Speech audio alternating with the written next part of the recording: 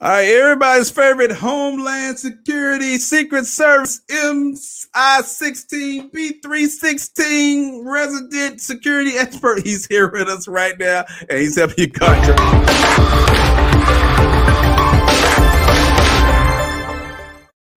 Fred! Fred is back here.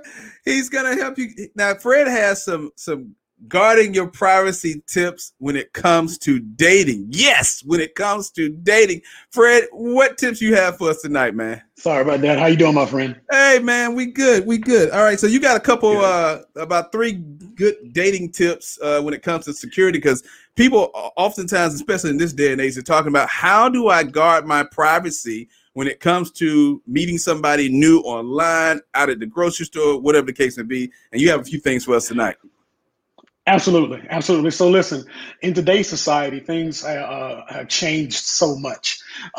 Back in the day, kind of dating myself, we used to always use the term getting the math. And this is going to seem a little bit like I'm talking directly to the ladies. And for a lot of this, I am, but it can go for guys too.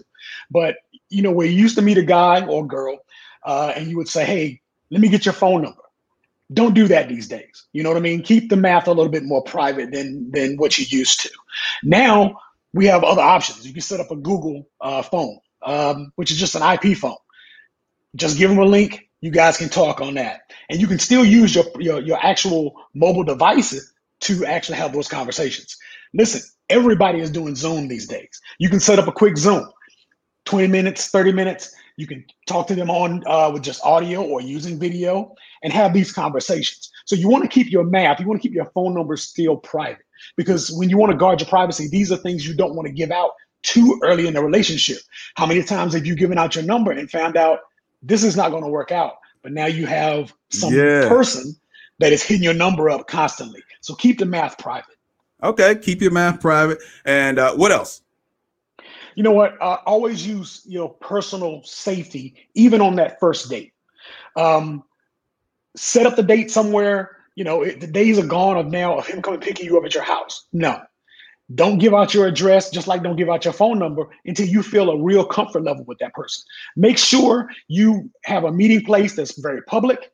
You take an Uber or Lyft, car sharing to get there. So that way your car is not there. Your license plate is not visible. They don't know what type of car you have. It makes it more difficult if this person is a freak of some type to follow you home.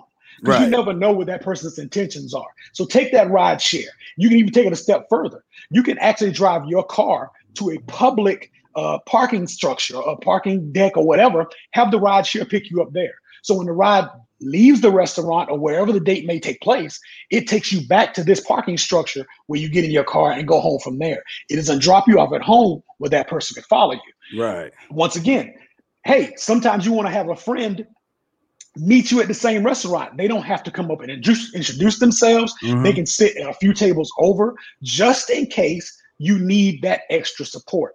Like I said, and now in today's times, we've got to guard our privacy in a lot of ways, not only on our electronic privacy, but our personal privacy. All right, man. Thank you so much for those tips. Fred is back here each and every first Tuesday helping you guard your privacy. And Fred, tell them how they can connect with you on social media. Hey, listen, the 2 easiest ways to get to me on social media right now is going to be on Twitter. My personal, which is @FredMcGee. And there's also @GuardingYour. @Fred McGee and @GuardingYour. Reach out to me, hit me up. I won't say what I said last time about the DMs, but hit me up. If you have questions, I'll try and get those questions answered for you as quickly as possible. All right, Fred, thank you so much, man. We'll see you on the next one, all right? Take care of yourself, my friend. All right, up next, we have someone who's going to help you deal with some of the trauma you may have had in your lifetime, and you don't understand how that has affected your love life.